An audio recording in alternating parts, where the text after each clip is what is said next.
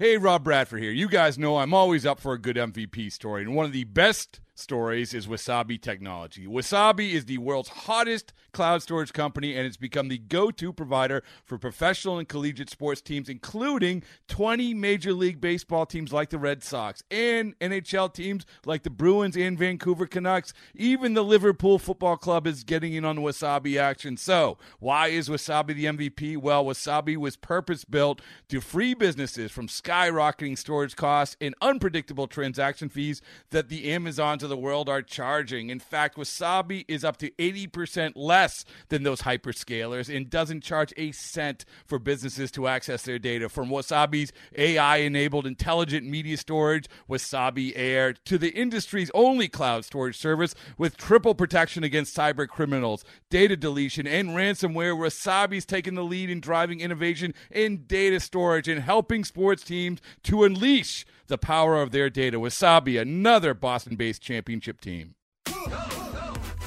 White Sox, White Sox, go, go, go, go.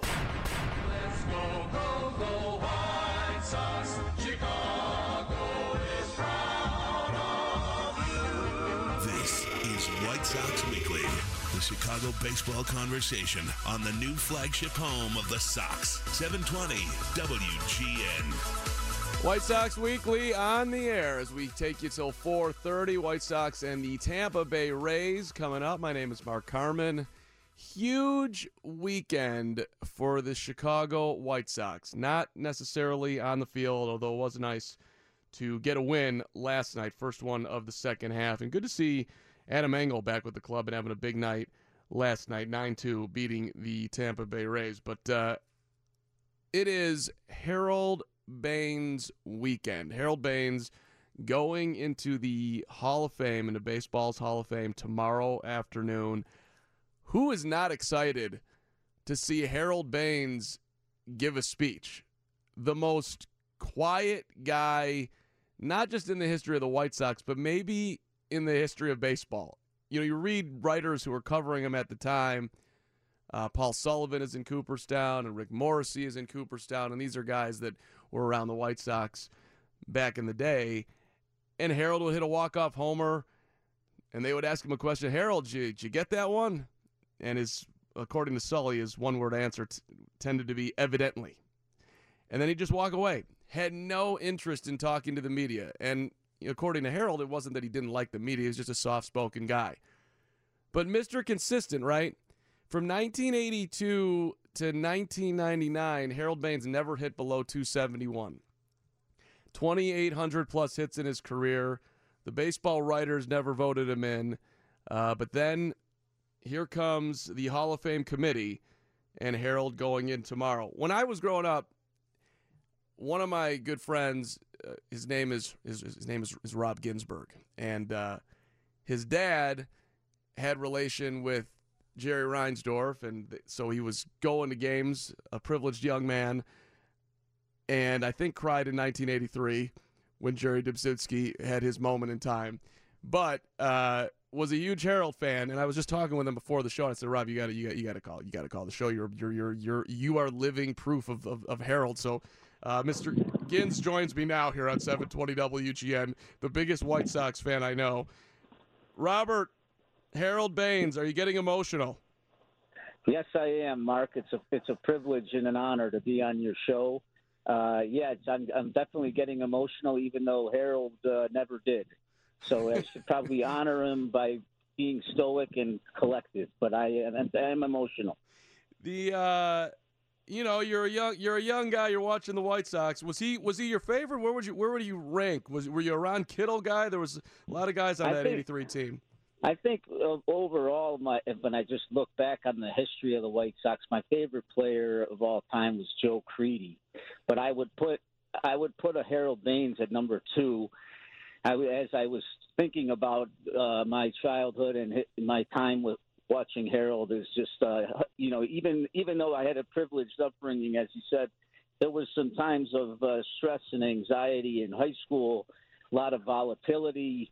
And the one constant in my life was Harold Baines and his above average batting average, and just his calm, cool, and collected self on a daily basis was something that I clung to as a White Sox fan and as a child. I thought you were about to talk about the leg kick, which was one of the coolest things in the history of baseball. Harold had maybe the greatest leg kick in all of baseball. Andy Mazer, you're staring at me. That leg. Who had a better leg kick than Harold Baines? For real. And nobody was doing it back then. And also, he was a guy who battled knee injuries, so his numbers were perhaps not as great as they could have been. But the leg kick remained consistent. Rob, the leg kick was a hallmark of Harold Baines. I'm very happy for the guy on a sincere level. I really am, and I do believe that he was. The White Sox had a lot of struggles over the years, and he was the lone star in many of those years. So he means a lot to the ball club and to all the fans. That's you're just led into one of the comments that Ozzie Guillen made about Harold, saying basically like, look, the dude was throwing out hits and getting RBIs with nobody around him. Frank Thomas said the same thing. One of the most clutch hitters of all time. Like you're a Sox fan, you're watching, and you need a base hit. Was there anybody else you'd want up at the plate? No, not that I would have up there in the history of the squad that I've been alive for. That would be the guy I would want up over a Frank Thomas in a clutch situation. Wow. That's a big comment right there. I think Frank might be headed down to the studio to dispute that. Actually, I got to go through my Frank Thomas quotes right here, but I think he might have actually said something along those lines. I think he said that he was a better hitter, but that Harold was more clutch. That is some big-time high praise. Gins, thanks for kicking us off, man. Congrats on Harold going to the Hall of Fame. It's your childhood right in front of you. All right, great show, Mark. I'll talk to you soon. Thanks, Rob. Appreciate it. 312-981-7200. I'd love to hear some memories of Harold. White Sox fans, I know you're out there, and this is a Chicago treasure, really, Harold Baines. It's interesting.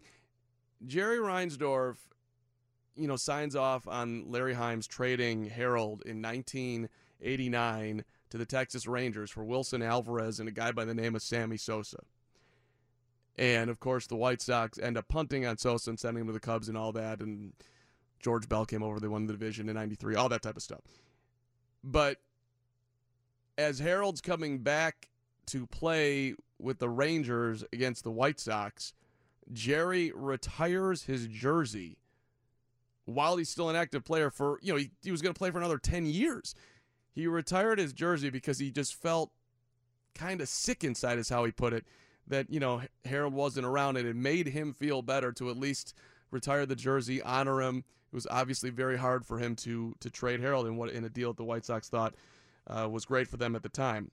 And, Wilson Alvarez went on to have a great career, and Harold ended up coming on back. But and the White Sox were rebuilding when they made that deal, so you want to bring it back to today. It's sort of similar to, although not at all, but sort of similar to punting on Chris Sale when he's in his prime. But Harold had a different level of respect within the organization and around baseball than probably anyone the White Sox have ever traded. So it is Harold Baines Day today. Hawk Harrelson is going to be on the show at 3:30. Bill Melton a little bit after 3 o'clock.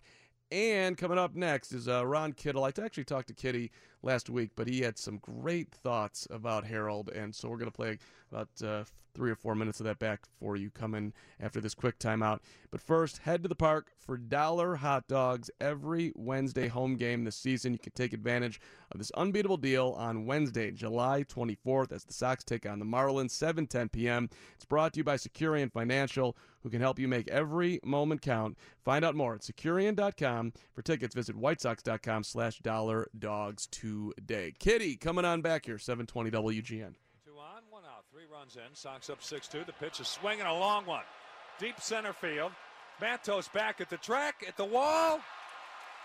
Gone! 3-run homer. He dropped it over the wall. He slam dunked to homer. Sox lead 9-2. There's the homer. Baines has hit his 11th.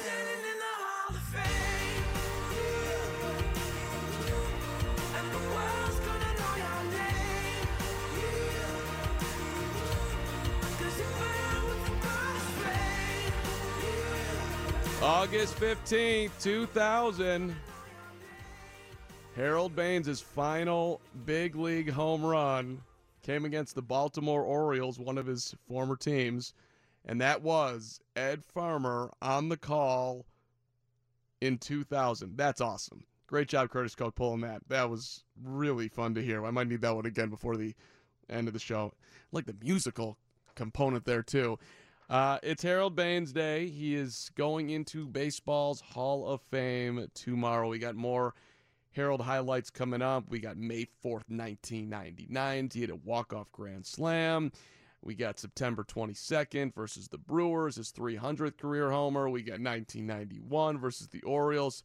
This is actually when he's playing for Oakland. He had 3 homers for the A's. We'll give him a little love outside of Chicago, and then we'll go back to 1986 versus the Detroit Tigers back in April, another Baines monster home run. Ron Kittle, of course, played with Harold and was very good friends with Harold, as you're about to hear.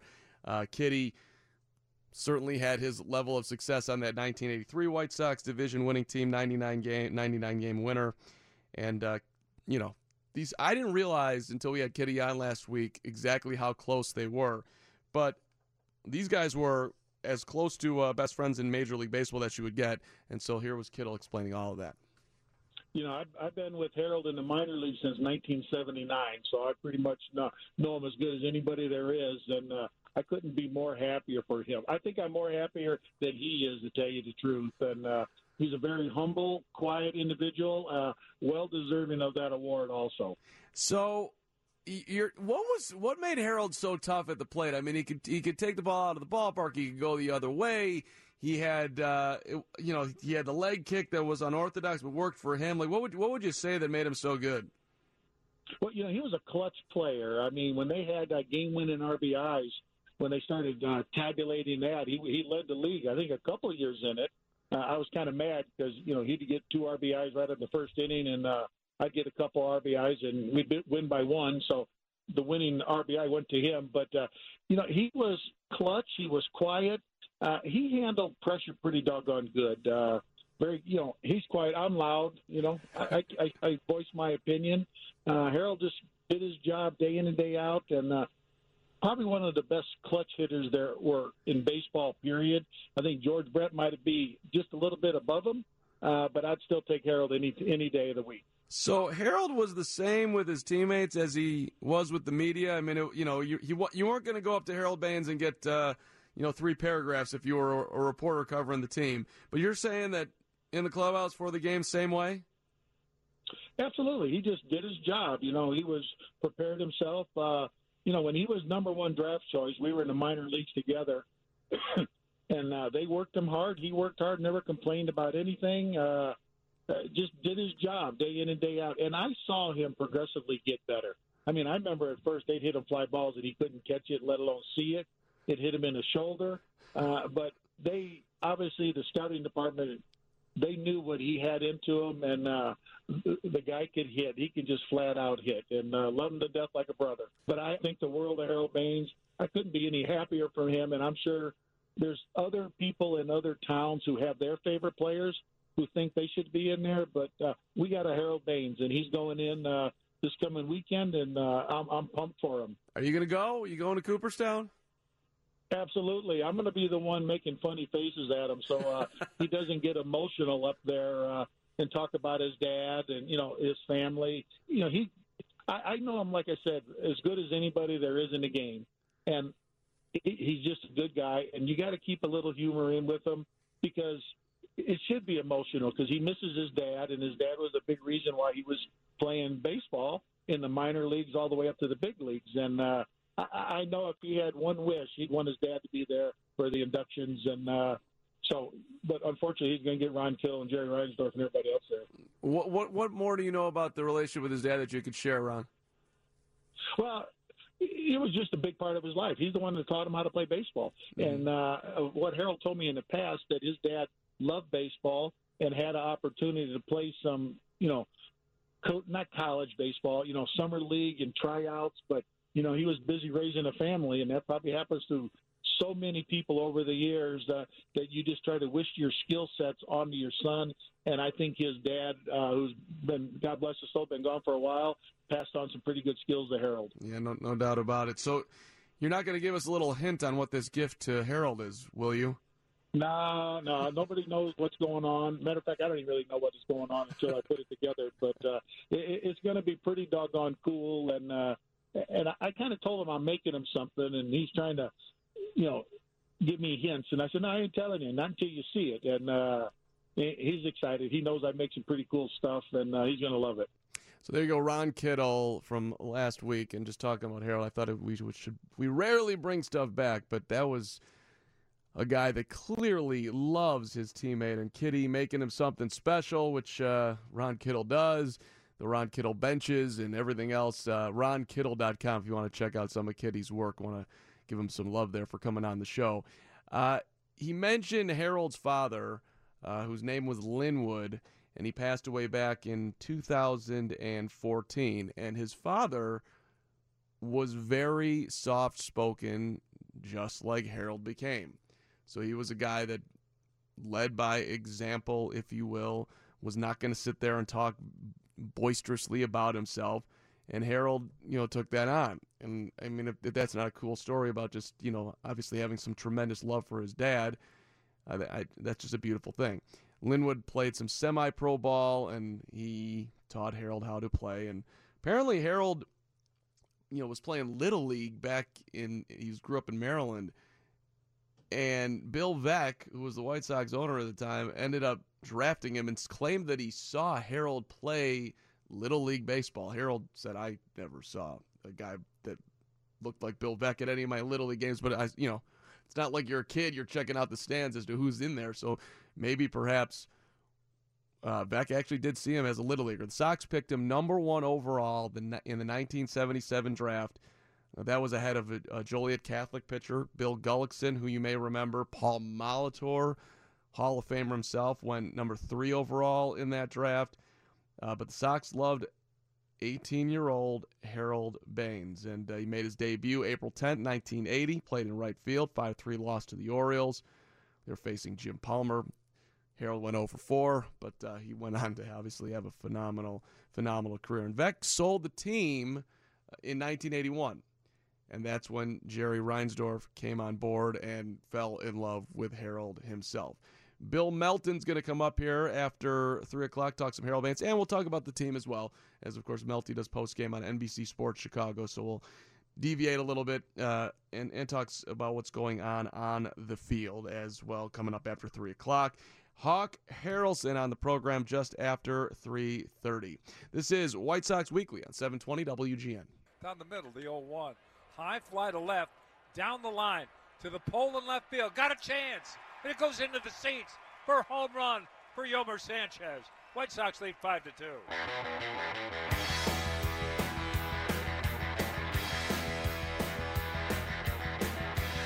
That was good to see last night.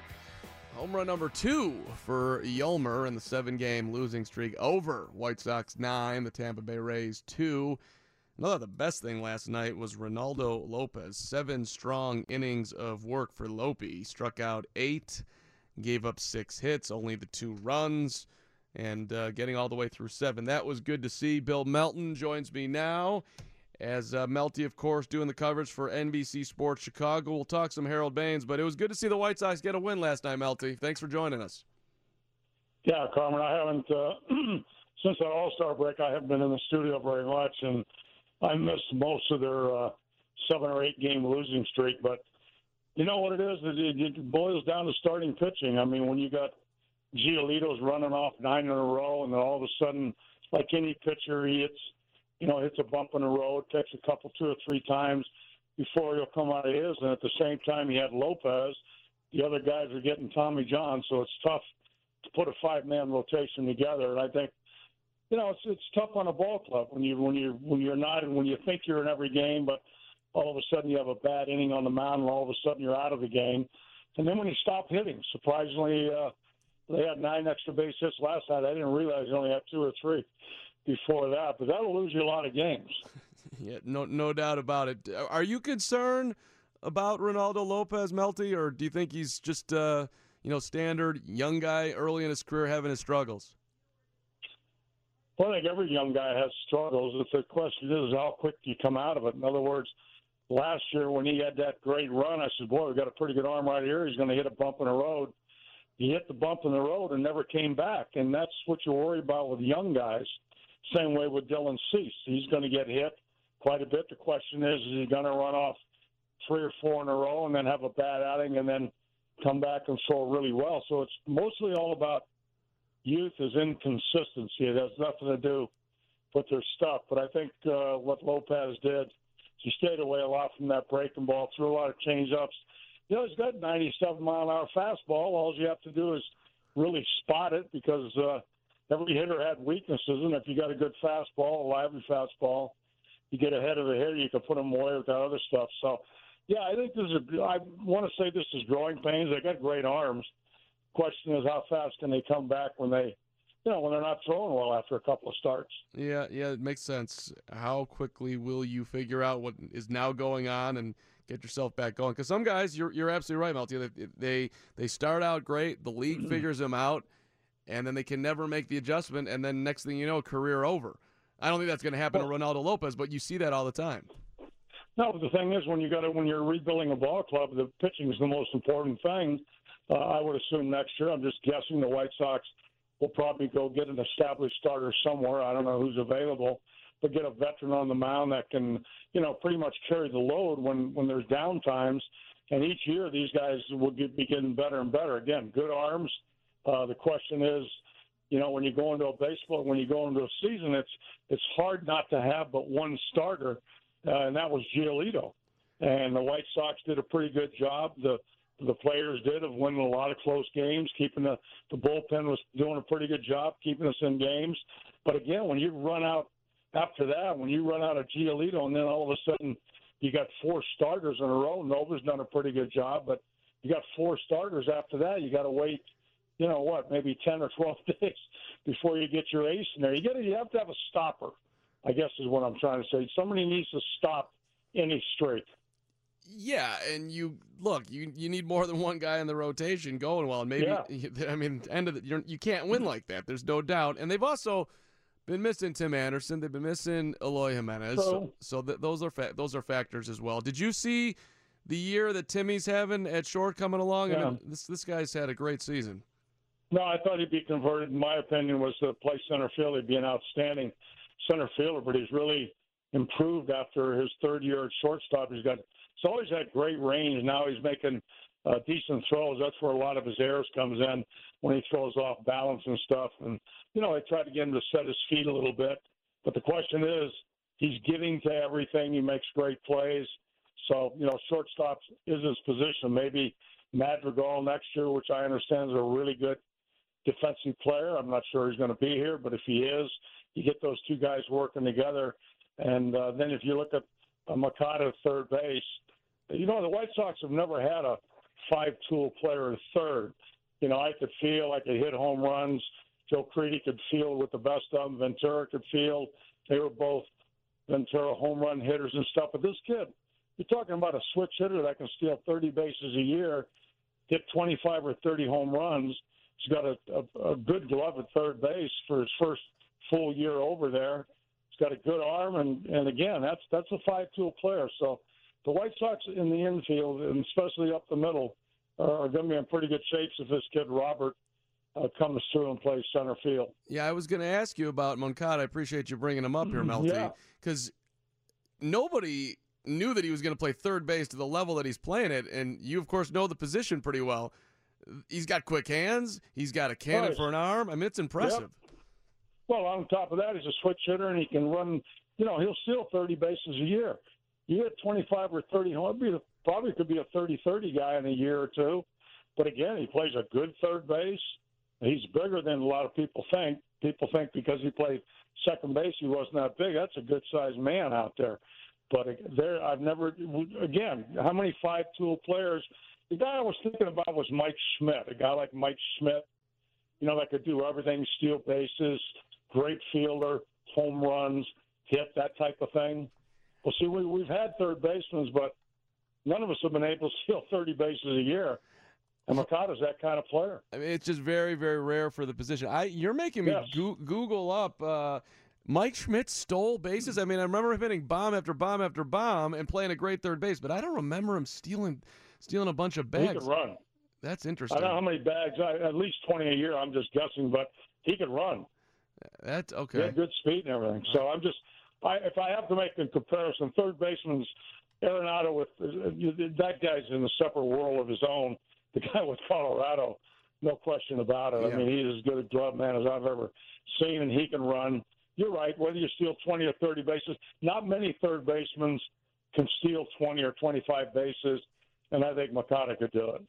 So, Melty, let's talk some Harold Baines here. Did you? What's the longest conversation you ever had with Harold? Well, I started that fantasy camp about 20 years ago, and Harold was there every year. And Harold's a good man. He's just, he's opinionated, but he makes some short sentences. He laughs a lot. He smiles a lot.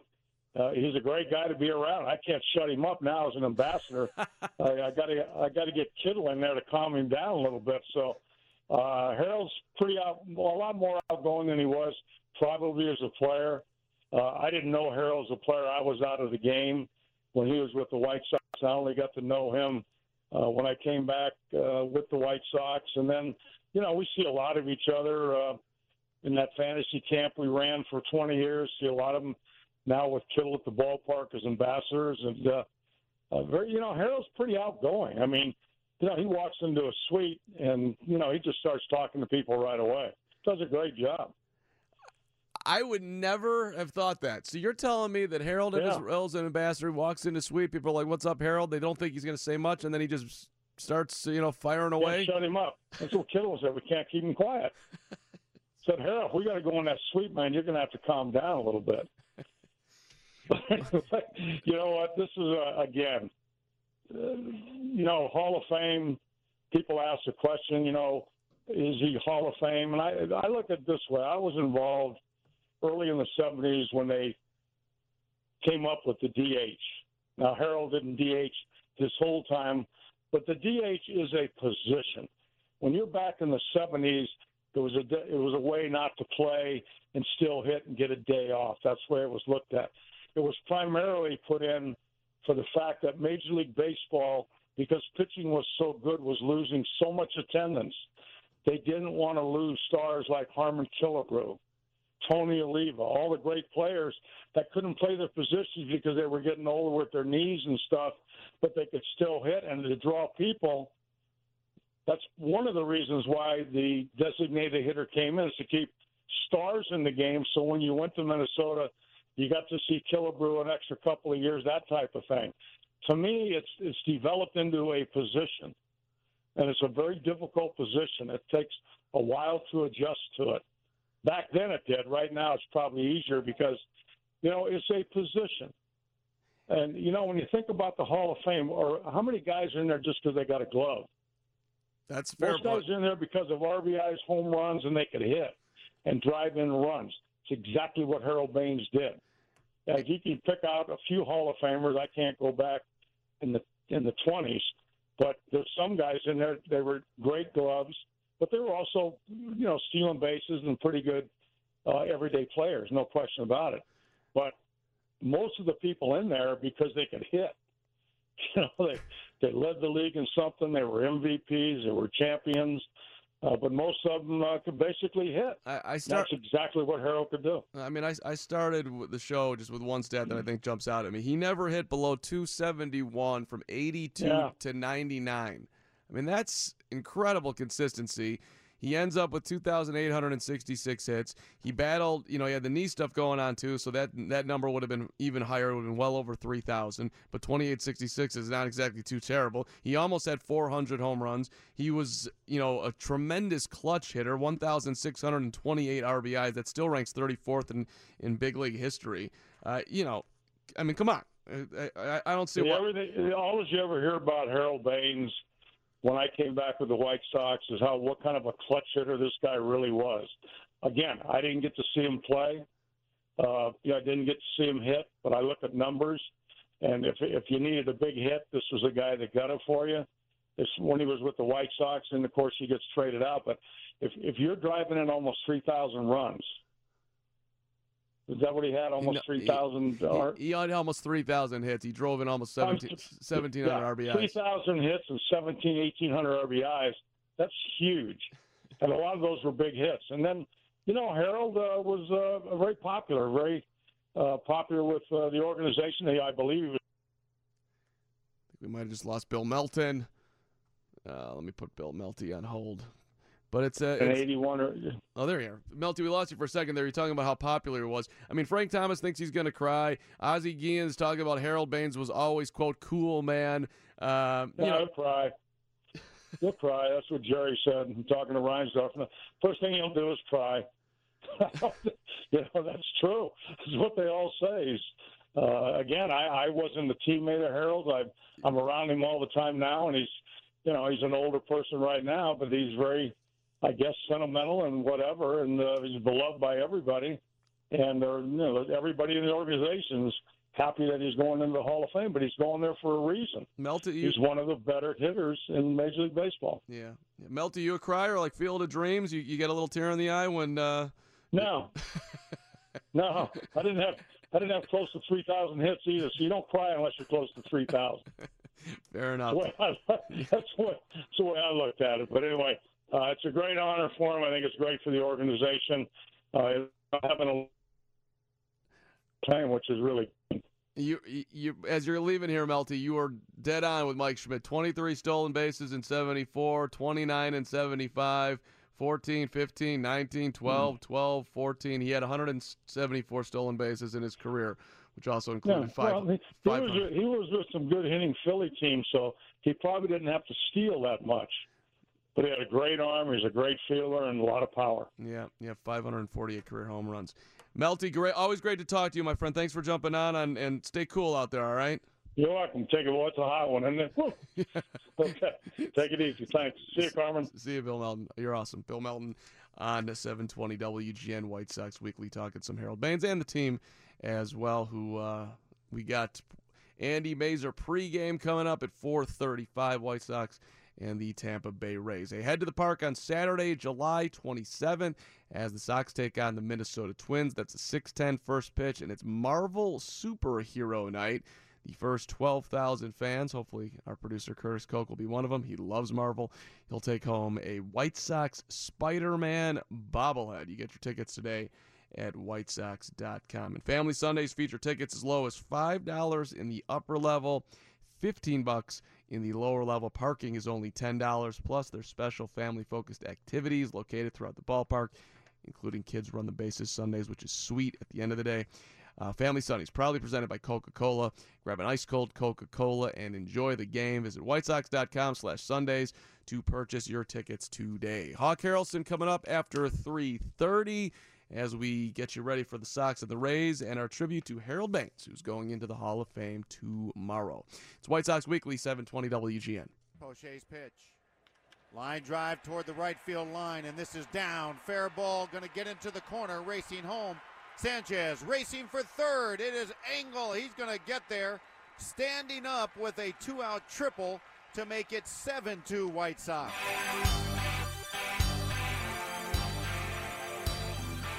Congrats to Adam Engel. That triple coming in the top of the fifth last night.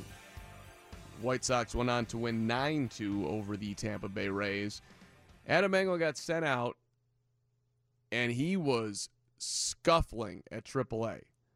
I sit there and do the minor league report each game, right? And I'm watching Adam Engel, and it is not going well. And then something, I want to say around about close to the end of May, early June, something started clicking. And he's throwing out multiple hits nightly. He's getting some stolen bases, all of it. And gets himself back to the big league club as the White Sox making a move earlier this week. Engel back up from AAA, and Charlie Tilson sent out. Down at AAA, 270 was his batting average, and that was under 200 for a good portion of time. He had 13 doubles, 4 triples, 9 homers, 29 RBIs, 13 steals, 64 games. And he went down May the 5th. He was batting .212 at the time. And they said, hey, you got to go down and you got to work on your hitting, young Adam Engel, who's not super young anymore, right? 27 years old. But here's a guy as the White Sox continue to figure out their outfield, who's going to be the fourth, fifth outfielder? And Engel is interesting because he is elite defensively.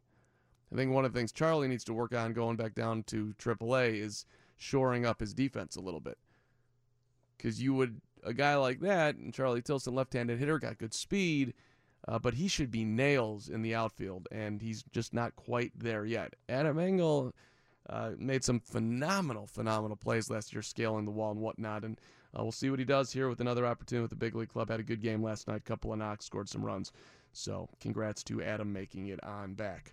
All right, Hawk Harrelson coming up after 3:30 as we continue our tribute to Harold Baines. And always good to talk to Hawk, so looking forward to that. News in 2 minutes on 720 WGN. At the wall, the 380, gone. A 3-run homer for Tim Anderson. 3-1 White Sox. Back to White Sox Weekly on 720 WGN. Been looking forward to this for a while. Harold Baines going into the Hall of Fame. Mark Harmon with you on 720 WGN. And I miss him, man. There's no other way around it. Hawk Harrelson, who is now a White Sox ambassador, but of course not on your television every night. But he's joining us now on White Sox Weekly. Hawk, we miss you, man. It's good to talk to you today. Hi, Mark. How are you, buddy? I am great, and looking forward to talking some Harold and some White Sox baseball with you. But I do want to know, are you missing it? How's it feeling being, having the freedom that you have now, Hawk? Well, it's been a mixed bag, so to speak, this year because the weather, earlier on was so terrible. And I didn't get a chance to see my grandsons play very much because of the fact of the weather. And then I was under the weather there for about 3 or 4 weeks, and that kept me hamstrung, so to speak. So it's been tough. But do I miss it? You're damn right I miss it. You don't do that for 42 years and not miss it.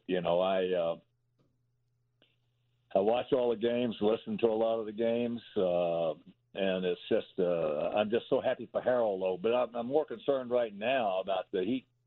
Last time we had a heat wave like this in Chicago, there were a lot of elderly people that passed away. Yep. And I'm just hoping they're able to somehow, stay cool and stay healthy. Yeah, stay safe out there. And we're going to get a little break in the heat coming up, I guess, tomorrow. So everybody just, take care of themselves today. But, all right, let's talk some Harold. And I don't know where you rank him all time as far as DHs are concerned, Hawk, but clutch, humble, a winner, all of it. I mean, what do you appreciate most about Harold Baines? Just what you just said. I mean, he's one of the greatest clutch hitters I've ever seen. And, I played with a guy who won the Triple Crown one year in 1967 when we won the pennant when I was playing with the Red Sox, and that was Carl Yastrzemski. And Carl Yastrzemski, to this day, was the greatest clutch hitter I've ever seen, with Big Poppy being close. Big Poppy had, a long time there where he was just awesome.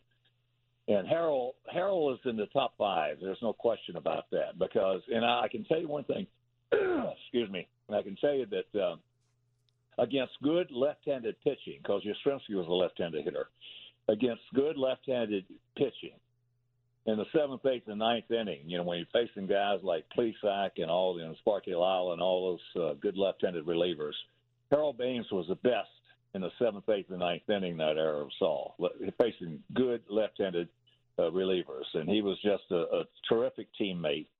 And all of us were so disappointed all this long time. He should have been in there a long time ago because you get guys like, like a Harold, you get Bert Blyleven, who didn't get in until a long time later. And we're just so happy to see Harold because he was the optimum teammate. Harold, and also he was the quietest guy. Well, actually the second quietest guy I've ever seen of all the thousands of players that I've ever been around, talked to, played with, played against. And one of the greatest interviews I ever saw in my whole career was Drysdale and I, when he was my partner, and we had about 5 or 6 minutes to kill. We had to carry it to the top of the hour, and they came over and said, Don, go down and interview Drysdale. And he looked at me and sort of shrugged his shoulders, and I thought they were going to say, Hawk, go down and interview Drysdale, So Don got up. He went down there. We had about 5 or 6 minutes to kill. And walking down there and getting down on the field, I knew what Don was doing. He was trying to figure out how he was going to interview Harold Baines for 5 or 6 minutes. Right? Not easy. And you know where I'm going. That's right, Mark. You're in the business. You know what I'm talking about. Yep. So Don went down, and he's interviewing Harold, and he is prefacing every question anywhere from 45 seconds to a minute. And then Harold would say, yes. Then he would ask him another question, and he'd preface it about another 45 seconds to a minute, and Harold would say, maybe. He would preface another question for 45 seconds to a minute. Harold would say, no. Finally, he got done. And I tell you what, when he got done with the interview, I was up in the booth. I stood up and gave him a standing O because that was one of the greatest interviews I've ever heard in my life. That's why he was getting paid the big bucks right there, Hawk. I'm wondering, because he didn't get in from the baseball writers. It took the Hall of Fame committee coming in, and Jerry Reinsdorf's on that committee, and guys who had just tremendous respect for Harold, who clearly deserves to be in there. But I'm wondering if you think that he didn't get in originally because he was so soft-spoken, and guys who were covering the game, who had the votes, they probably got frustrated talking to him. Yes, that was a huge reason, Mark. I think it was the reason, really, that he didn't get in earlier. And there are a lot of times there are reasons, with the voters, so to speak. It's like Jim Rice when I was with the Red Sox, and I used to tell Jimmy, I said, after the games, I'd listen to I'd be in the clubhouse and listen to him talking to the writers. And finally, Jimmy and I played a lot of golf together, and he's like a son to us. And I would tell him, I said, damn it, Jimmy, you got to be nicer to the writers. They got a tough job to do. And if you're not nicer to the writers, I'm telling you, that they're going to wait till the last year of your eligibility before you go in the Hall of Fame. And sure enough, he just couldn't do it. He just couldn't. And he's a wonderful person, don't get me wrong. But he just couldn't do it. And then they did indeed make him wait till the last year of his eligibility before they put him in the Hall of Fame. And there are a lot of extenuating circumstances. I mean, how could you keep Bert Blyleven, one of the greatest right-handed pitchers in the history of the game? I mean, there's no question about it. I remember a guy named Santana they had, Johan Santana, the Twins had. Uh-huh. And we couldn't touch him. We couldn't beat him, and yet we knew everything he was throwing. He tipped his pitches, and we still couldn't do anything with him. So there was a game that he was pitching, and he left after the 8th inning, and he had a shutout.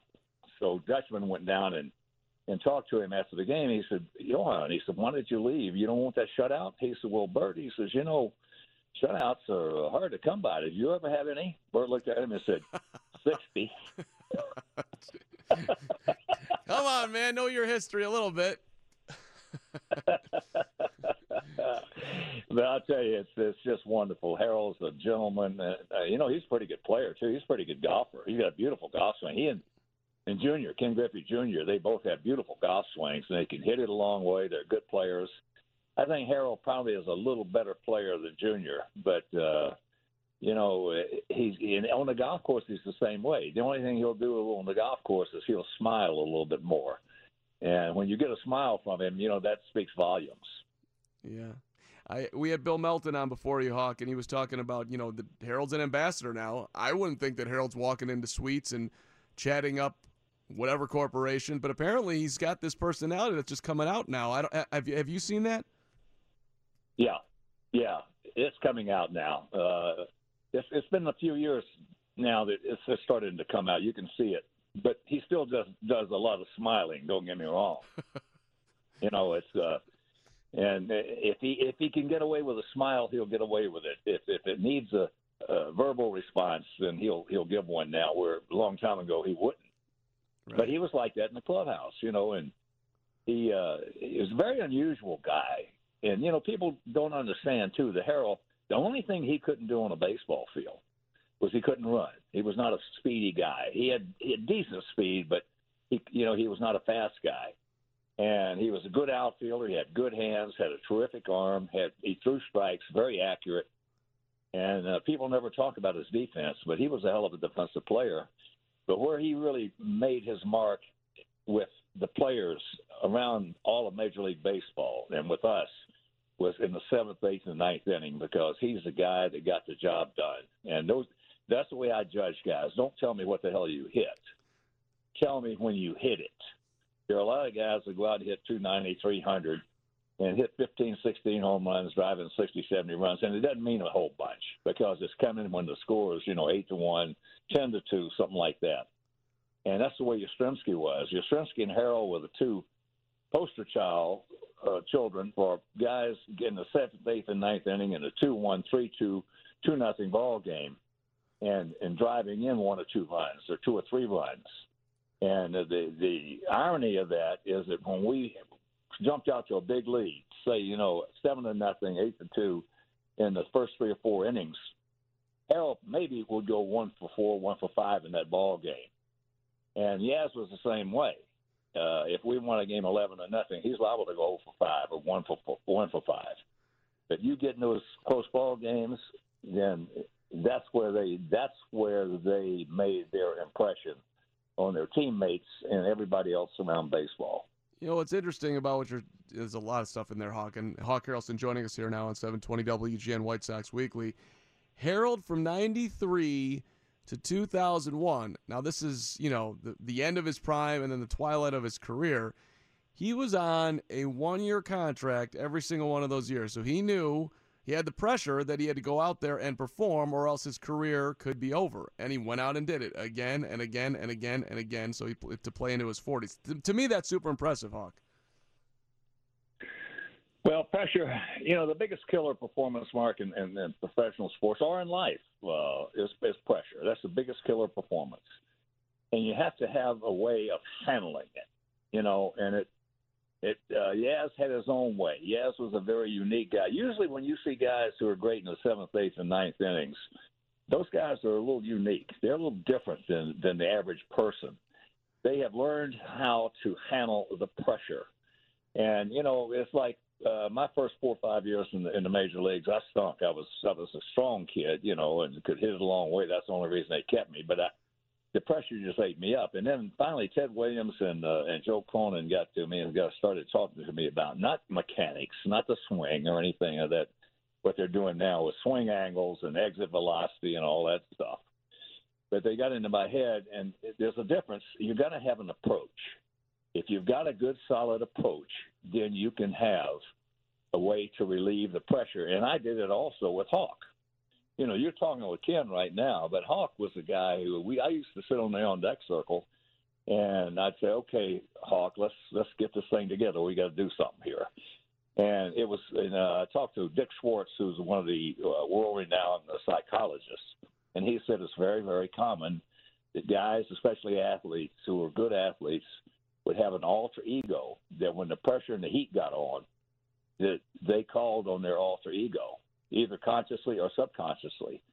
And Harold handled the pressure. He handled the heat because you can't do what those guys do, like a Miguel Cabrera, like a Big Papi, like a George Brett, like a, Albert Pujols. You can't do, and now we're seeing it in Mike Trout, and Bryce Harper.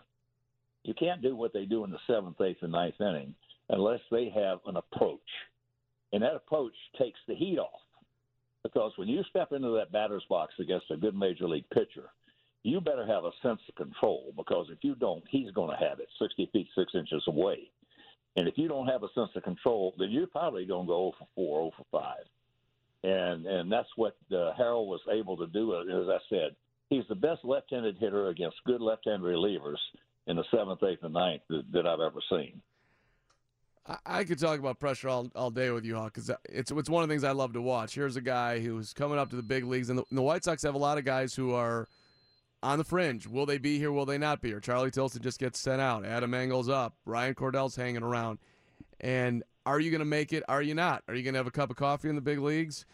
And you've got to handle it every time. You get 4 at-bats a night, and maybe you're playing 2 days a week. And how do you settle yourself down in that moment? And then to go to the great players who do it in the biggest moments when the crowd's going crazy, it's on the line for yourself, for your team, and all of it, and you're able to, I guess the way you're boiling it down is like, okay, this is my approach and this is what I do. That's right. And, we had a guy, when he joined us, the first few months he was with us, I was really concerned about him. In fact, I told my wife, Eris, I said, honey, I'm concerned about Paulie. And she said, why? I said, because he's going to kill himself. I said, he doesn't know how to take an 0 for 4. Mm-hmm. And that's Canerico. Yep. Finally, Paulie learned how to take an 0 for 4. And like Ted Williams said, he said, Hawk, he said, a lot of times you're going to go to that plate, and that guy 60 feet 6 inches that night is going to be better than you are. And you've got to understand that. You've got to be able to accept that. Because, for an example, now, if I go to the plate and I'm going to face a Corey Kluber or Jake Arrieta, I don't care how good I'm swinging the bat. If they hit their spots, I'm probably going to go 0 for 4, but I have to understand it. And that's what Paulie did, Canerico. He learned how to take an 0 for 4 to where he wouldn't beat himself up so bad. And, he'd go in that before, he would go in the dugout after striking out or going 0 for 4, he'd throw his helmet, break a bat, whatever. And he finally learned how to become one of the best clutch hitters in baseball. Paulie hit, 432 home runs. And he'd hit a lot of them in the 7th, 8th, and 9th inning. Now, he's not in my top 5, but I'll tell you what, he's in my top 10 or 15 that I've ever seen because of when he did it. And there was not a better – the only guy I've ever seen in my whole career of all the thousands of players I've seen and played with and played against who was a better fastball hitter than Paul Canerico was Frank Howard. And he was the guy, who was 6'8", 303 pounds with a 37-inch waist, played with the Dodgers, played with Washington. And he was the greatest fastball hitter I've ever seen. And Paulie is the second best because I'll tell you, you couldn't shoot a 30-30 by that guy. You're making me think right now about Game 2 of the 05 World Series right now, Hawk, and that was the 7th inning grand slam, which I don't know, one of the biggest home runs, if not the biggest, in White Sox history, and U.S. Cellular Field at the time, now Guaranteed Rate Field, nearly came down. That was one of the biggest ones, right? Yeah, and he was looking for it. He got it. And the key is when you're a good fastball hitter. Now, I was a good fastball hitter, but not in that category. I was not in Paulie's category as far as being a good fastball hitter. Because I'd get a good fastball a lot of times, and I'd hit it hard, but I'd put too much topspin on it, or I'd pop it up, or hit it out of the ballpark foul. Paulie hit it hard and put it in play, and usually had the right angle to get it out of there. And that's the reason that he became such a great clutch hitter. And I'll tell you another guy that was a good clutch hitter, too, was Jermaine Dye. Mm-hmm. Jermaine was a good clutch hitter in the 7th, 8th, and 9th inning. That's one of the reasons, that we won, the World Championship in 05. So, it's, again, as you mentioned, you touched on it just a while ago. We've got guys on our team this year who are not going to be here next year. Next year, we got a chance. We got a chance to be, a force, a factor. And then in 2001 or 2021, we got a chance to be a monster. And I am just so forward. I told Jason Benetti, who's doing a great job. And I told Jason, I said, you're a lucky young man. You're coming in at just the right time. You're coming in at a time where this club is going to be struggling a little bit in 2018, 2019. But come 2020 and 2021, this club's got a chance to be a monster. And I say at Sox Fest, in my opinion, starting in 2020, it's got a chance to be the greatest baseball decade for baseball in Chicago history because the Cubs are good. They're not going to go anywhere. They got a great manager, as we do. And with the talent that we're going to have, and the talent they've got, it's going to be fun to watch those two clubs butt heads. And I think we'll have a chance somewhere in that decade to see an inner-city crosstown World Series. Be unbelievable. You got to come out of retirement for that one, Hawk.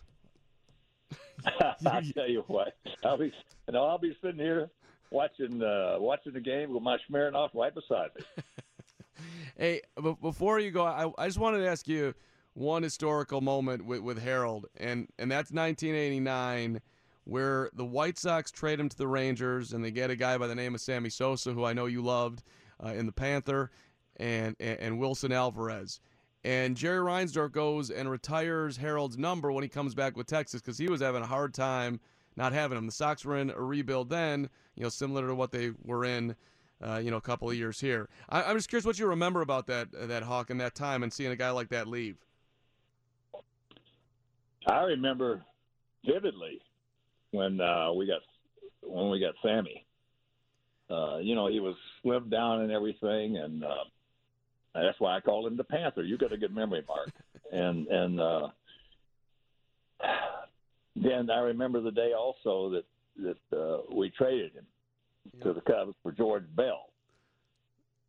And I was driving into the parking lot in Sarasota in spring training, and Jerry called me and said, we just traded Sosa. And I was happy because I love Walter Reniak as a person. He's a great guy. But he and Sammy did not get along. It's just that simple. I mean, and I would talk to Sammy almost every day, and I'd tell him, Sammy, I said, keep your dauber up, buddy. I said, there are other clubs out there. And sure enough, he went to the Cubs, and he had, an unbelievable career, which, in my opinion, a lot of this stuff about the PEDs that's going on, you take a guy like Roger Clemens, 7-time Cy Young Award winner, and you take a guy like Mark McGwire, who was using androstenedione dioxin, which you could buy over the counter then. It was legal. He had it in his locker. Yep. He had it in his locker. It was displayed. Go ahead. I'm sorry, Hawk. But it was incredible. That's how it was. No, he had it in his locker. It's right. Yeah. You could go to the PNC store and buy it. Right over the counter. And he did. You think Roger Clemens was taking anything to add another 2 miles an hour on his fastball? Anybody that thinks that's an idiot, because of the fact that here's a man that deserves to be in the Hall of Fame. And I've never met this other guy that I'm going to mention, and I don't want to meet him because I heard he's not a very nice guy, and that's Barry Bonds. But I also know I've heard that he might be the greatest player we've ever seen in the game of baseball, period. And for him not to be in there, in my opinion, is a joke. I mean, it really is. There are a lot of guys who are in there right now who are clean, like the Big Hurt. Frank Thomas was, he was clean as a whistle. And those guys don't like to hear about the possibility of these other guys being inducted into the Hall of Fame. But I got to tell you that, when you talk about the Hall of Fame, that is something that's just surreal, so to speak, to, baseball players. I've been there a few times and played in a couple of Hall of Fame games, when we were up there. And, boy, when you walk around the halls there and you look at the plaques and you look at some of the videos and stuff like that, that's quite a thing. And I was going to go up tomorrow for Harold's Day, but we have already scheduled a family affair and a family event. My family's coming in from a couple of other states, so I couldn't make it. But I'll tell you, I'll be watching it on TV. He's as I said, he's such an asset to the game of baseball, and was such a great person. And, you take out there another guy, I think's got a chance to go in there, is Mark Burley. Sure. Mark Burley is a guy who – Don Drysdale's in the Hall of Fame, and you know that Mark Burley won more games than Don Drysdale. And we're going to, I think, I have a conference call tomorrow, Monday rather. I was talking to Bobby Bechtel. That's the anniversary of his perfect game, which is, of all the thousands of games that I've ever called, that is the most exciting game that I've ever called, ever, because of the person. I called another perfect game, and I've called, I think, 11 or 12 no-hitters. But if the guy's not what you call a real good guy, in my opinion, then all you do is after the game you go up, you slap him on the fanny and say, nice going, kid, But when you see a guy like a Mark Burley or a Robin Ventura, when he was playing, those are my two favorite all-time White Sox players, is Mark and Robin. Those guys don't come along very often. And when you get guys like that was one thing that Kenny and Jerry always wanted to do, was make sure they checked on the character of the players they were signing and character of the players they were trading for. And in my 33 years of announcing with the Sox, No doubt. No doubt. Hey, Hawk, we're up against the break, so I got to run here. And I knew that I would end up talking for 23 minutes and blowing off every single commercial that we have. So that's just the way that one went. But Hawk, and I know we don't have time for this, but you belong in that Hall of Fame too, man, for everything you've done contributing to baseball and what you mean to the sport. From this vantage point, as far as broadcasters and players and all that, you should be joining them someday, Hawk. So anyway, that's just my opinion. But we miss you, and I thank you so much for talking on White Sox Weekly about Harold. It was awesome to have you on today. All right, Mark. Anytime, buddy. Anytime you want to talk, give me a buzz. Call Bob Graham. You know that. I know the procedure. That's my Okay. that's like me going in the batter's box or what you were talking about with guys in their approach. Thanks, Hawk. Be good. All right, Mark. Be Bye-bye. well. All right, Hawk Harrelson on 720 WGN. We are a little bit late here, but I love Hawk, so that's just the way that one went. Quick timeout. News coming up. 720 WGN. 2 on, 1 out. 3 runs in. Sox up 6-2. The pitch is swinging a long one. Deep center field. Matos back at the track, at the wall. Gone! 3-run homer. He dropped it over the wall. He slam dunked a homer. Sox lead 9-2. There's the homer. Baines has hit his 11th.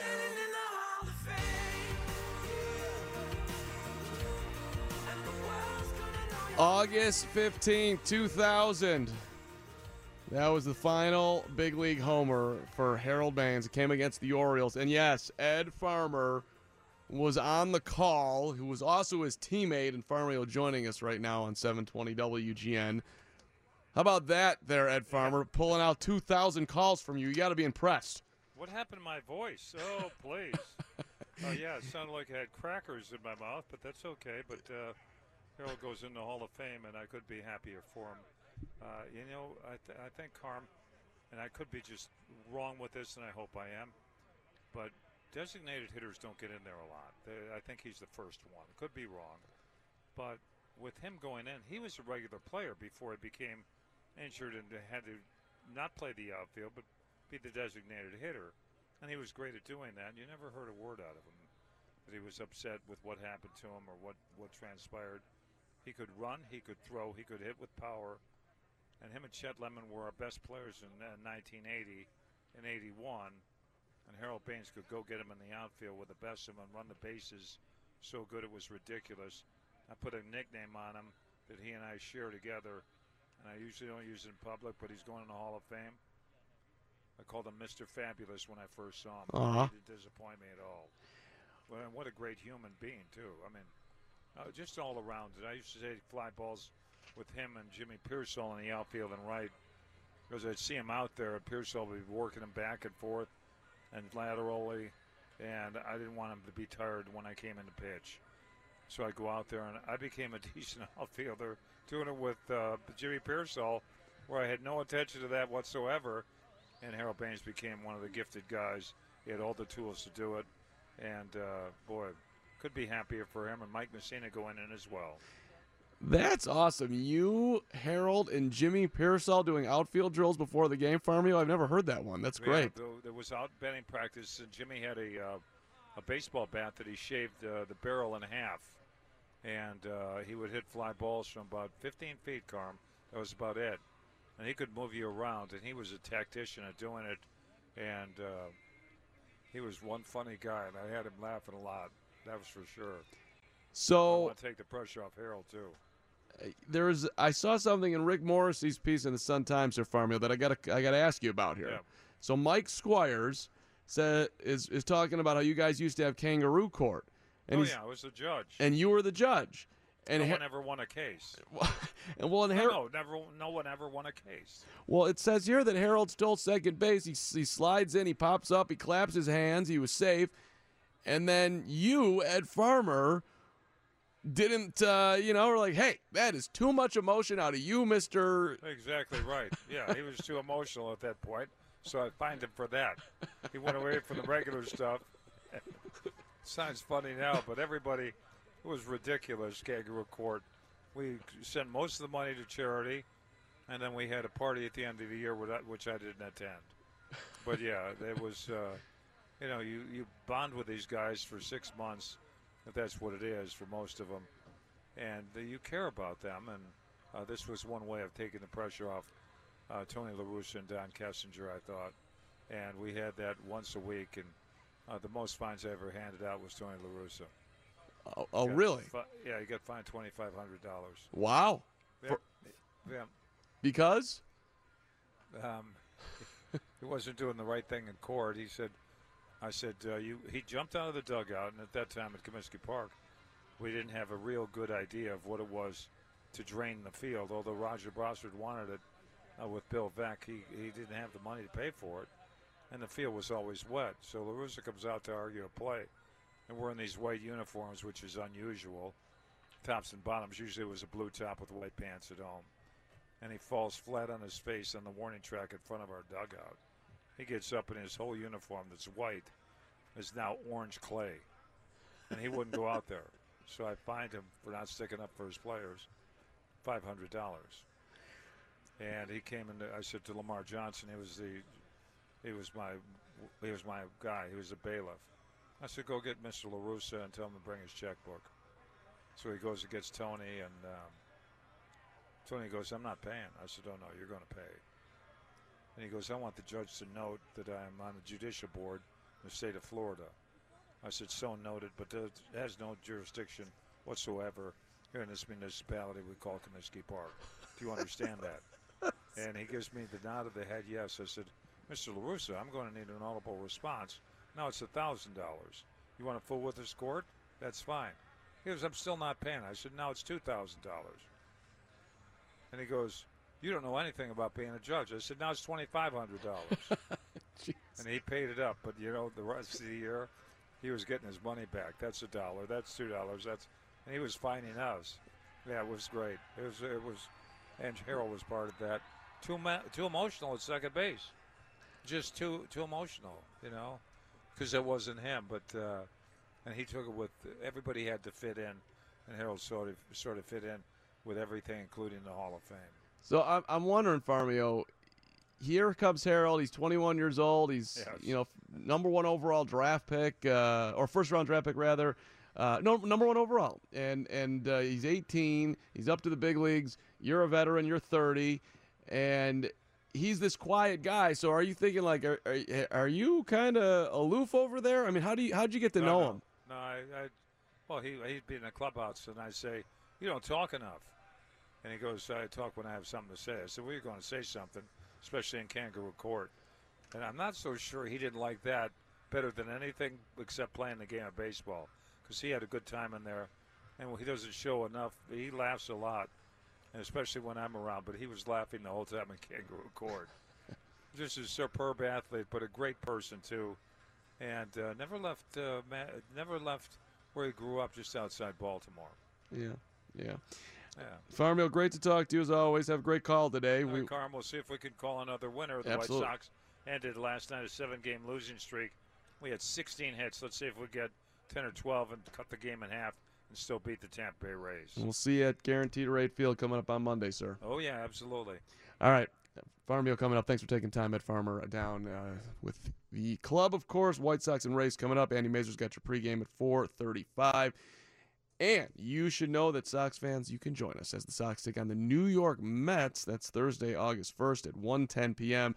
First 10,000 fans will receive a free White Sox Let the Kids Play themed t-shirt. It's presented by the Village of Bedford Park. Bring your business home to Bedford Park and win big. Purchase your tickets today by visiting whitesox.com or calling 866-SOX-GAMES. And spend your summer at the ballpark with bleachers and brews. Get 1 bleacher seat, 2 beers, for $22 all season long. Must be 21 and over with a valid ID. Bleachers and Brews, presented by Budweiser. To purchase tickets, visit whitesox.com/brew and enter that promo code BREW. Ryan McGuffey did a special feature on Harold Baines for NBC Sports. It was phenomenal. I'm just going to have him explain some of that as we wrap it up here on White Sox Weekly, coming up next, 720 WGN. Baines hit .341 against left-handers. Whoa. Look out! This game is tied. And it hits the facing of the roof. That is your major tape measure job. If that ball had been over a foot or so more towards center field, it does go on the roof, perhaps over, because it appeared to have the trajectory of still going up. A good low ball hitter, Harold Baines, gets challenged by Terrell. That was a rocket. April 26, 1986. Bob Costas. I think that was Tony Kubek as well. That was amazing. That was White Sox and Detroit, the facing at Old Tiger Stadium. Ryan McGuffey, who does phenomenal work at NBC Sports. He's a senior producer for NBC Sports Originals. He's on the White Sox Talk podcast. Nobody knows more about the White Sox than Guff, and he's joining us now. This is a true story. I think you came out of the womb, and your dad or your mom, somebody handed you a pennant, and you were ready to roll. You did a special thing on Harold Baines that I want you to talk about, Guff, as he's of course going into the Hall of Fame tomorrow. He's not the most loquacious guy, Harold Baines, but you got people talking about him. So tell us about what you can see. Yeah, it's Harold Baines. Welcome to Cooperstown, and always good to be on with you, Carm, by the way.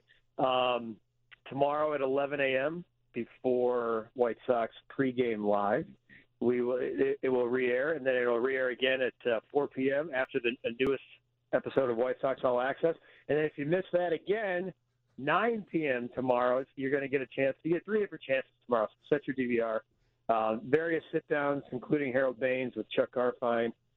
You've had a good relationship. You mentioned, Harold's not the most talkative guy, but he's a guy that, in all the people that, I've met in professional sports, he's the one guy. I really believe he's probably the nicest guy. He's certainly on my Mount Rushmore, but I can't think of 3 other people that would be ahead of him. Always says hello, always asks how your family's doing. He's just one of those guys that probably a better guy than he was a player. And if you didn't get a chance to see Harold as a player, you really didn't miss out. And I think you missed out. And I know some people think it's controversial that he's in the Hall of Fame, but the guy was as steady as any player in the history of the game for 20 seasons. He just kind of showed up. You looked at the box score, he was always 2 for 4, and he just always, laced some extra base hits into the gap or, onto a roof, as we bumped in with there. But yeah, you're going to see Harold kind of open up about a lot of different things, including why President George W. Bush apologized to him after making a comment and when he was running for president that the worst thing he ever did was trade Sammy Sosa for Harold Baines. Bush apologized to Harold for that? That's amazing. When the White Sox won the World Series in 2005 and went to the White House and George W. Bush was president, he apologized to him there. And here's the thing I think is actually cooler. Baines gets in the Hall of Fame. A week later, receives a handwritten note from George W. Bush to congratulate him. Wow. I think that's it. Yeah. I mean, so that tells you kind of how George W. came full circle and really did, pay it forward, so to speak. So that's in there. We get into that. But just a lot of different things. Harold obviously has a unique relationship with his dad, broke down at the winter meetings in an interview with us, and we kind of circle back to that. And then we have Jerry Reinsdorf, the chairman, and some of his closest teammates and friends, and Nazi Guillen and Ron Kittle. Ron Kittle saying that he would take a bullet for him and also would give him the 134 hits that he would need to get to 3,000. It's the only player in the history of baseball that's played the game that he would do that for. Yeah, we had Kitty on, and I knew that they were close, but I didn't know they were that close. I mean, Ron, agreed. I agreed. He loves Harold. Did you talk to Herm Schneider too? I got like 1 second here, Guff. But did you talk to Herm? We did not. Herm, I know he's got the real stories on not just Harold, but every player that's ever worn a White Sox uniform. Apparently, they used to get up on the road and go walk around whatever city and have some coffee, and then Herm would help him get his knees loose and play. Go play a baseball game. All right, 11. Evidently. Yeah, evidently. That was very good, very good. All right, 11 a.m. tomorrow is your first shot at it. Welcome to Cooperstown. I'm looking forward to watching it, man. That's awesome. And you do great work, Ryan McGuffey. Appreciate you taking a minute here. So do you, Carm. Always love being on with you, bud. Thanks, brother. Be well. Ryan McGuffey over at NBC Sports Chicago. If you want to check out the feature there, it sounds like it's going to be a good one. Hey, Sox fans, join us for Country Music Night as the Sox take on the Twins on Friday, July 26th at 7:10 p.m. Be sure to stay after the game for the post-game fireworks. That is presented by Coca-Cola. Grab an ice cold Coca-Cola and enjoy the game. To purchase tickets, visit whitesox.com. How about that? George Bush apologizing to Harold Baines. I think he was just kind of joking, giving up Sammy and all the attention that he got. And then it probably came back and he realized, oh, I just hurt Harold's feelings. I'm assuming that was at least part of that conversation. Let's get a quick timeout, get you one more check of news, and then Annie Mazur's got your pregame show at 4:35. White Sox Weekly, 720 WGN. 2-2 coming to Baines. Drive to center field. This will win it for the Orioles. Harold Baines with a grand slam home run. Harold Baines with a grand slam home run to win this game 9-5. Harold did not enter into this game to the ninth. Ties it up in the ninth. There was a part of it. And then this right here, Harold knew he had it. Now, we probably shouldn't have played that one, but that was Harold with the Orioles doing it to the White Sox, May 4th, 1999. Congrats to Harold going into the Hall of Fame. Thank you to Hawk Harrelson for jumping on today, to Bill Melton, to Ryan McGuffey, to Ed Farmer, who's, of course, coming up a little bit later with the call today. Andy Mazur's got your pregame after the 4:30 news. And take the family out to the ball game with a family 4-pack. You get 4 tickets, 4 hot dogs, 4 drinks, 4 chips, starting at $49. It's brought to you by Country Financial. Prepare for your financial future one simple step at a time at TakeSimpleSteps.com. For tickets, visit WhiteSox.com/4packs and enter that promo code VALUE. Thank you to Curtis Koch for producing today. Awesome job, as always. Thanks to Krista Flores, too, for helping us getting Ed Farmer on the radio as well. Okay, picture this. It's Friday afternoon when a thought hits you. I can waste another weekend doing the same old whatever, or I can conquer it. I can hop into my all-new Hyundai Santa Fe and hit the road. Any road. The steeper, the better. Because my all-new Santa Fe is available with H-Track all-wheel drive, so I can hit the trail without a worry in the world.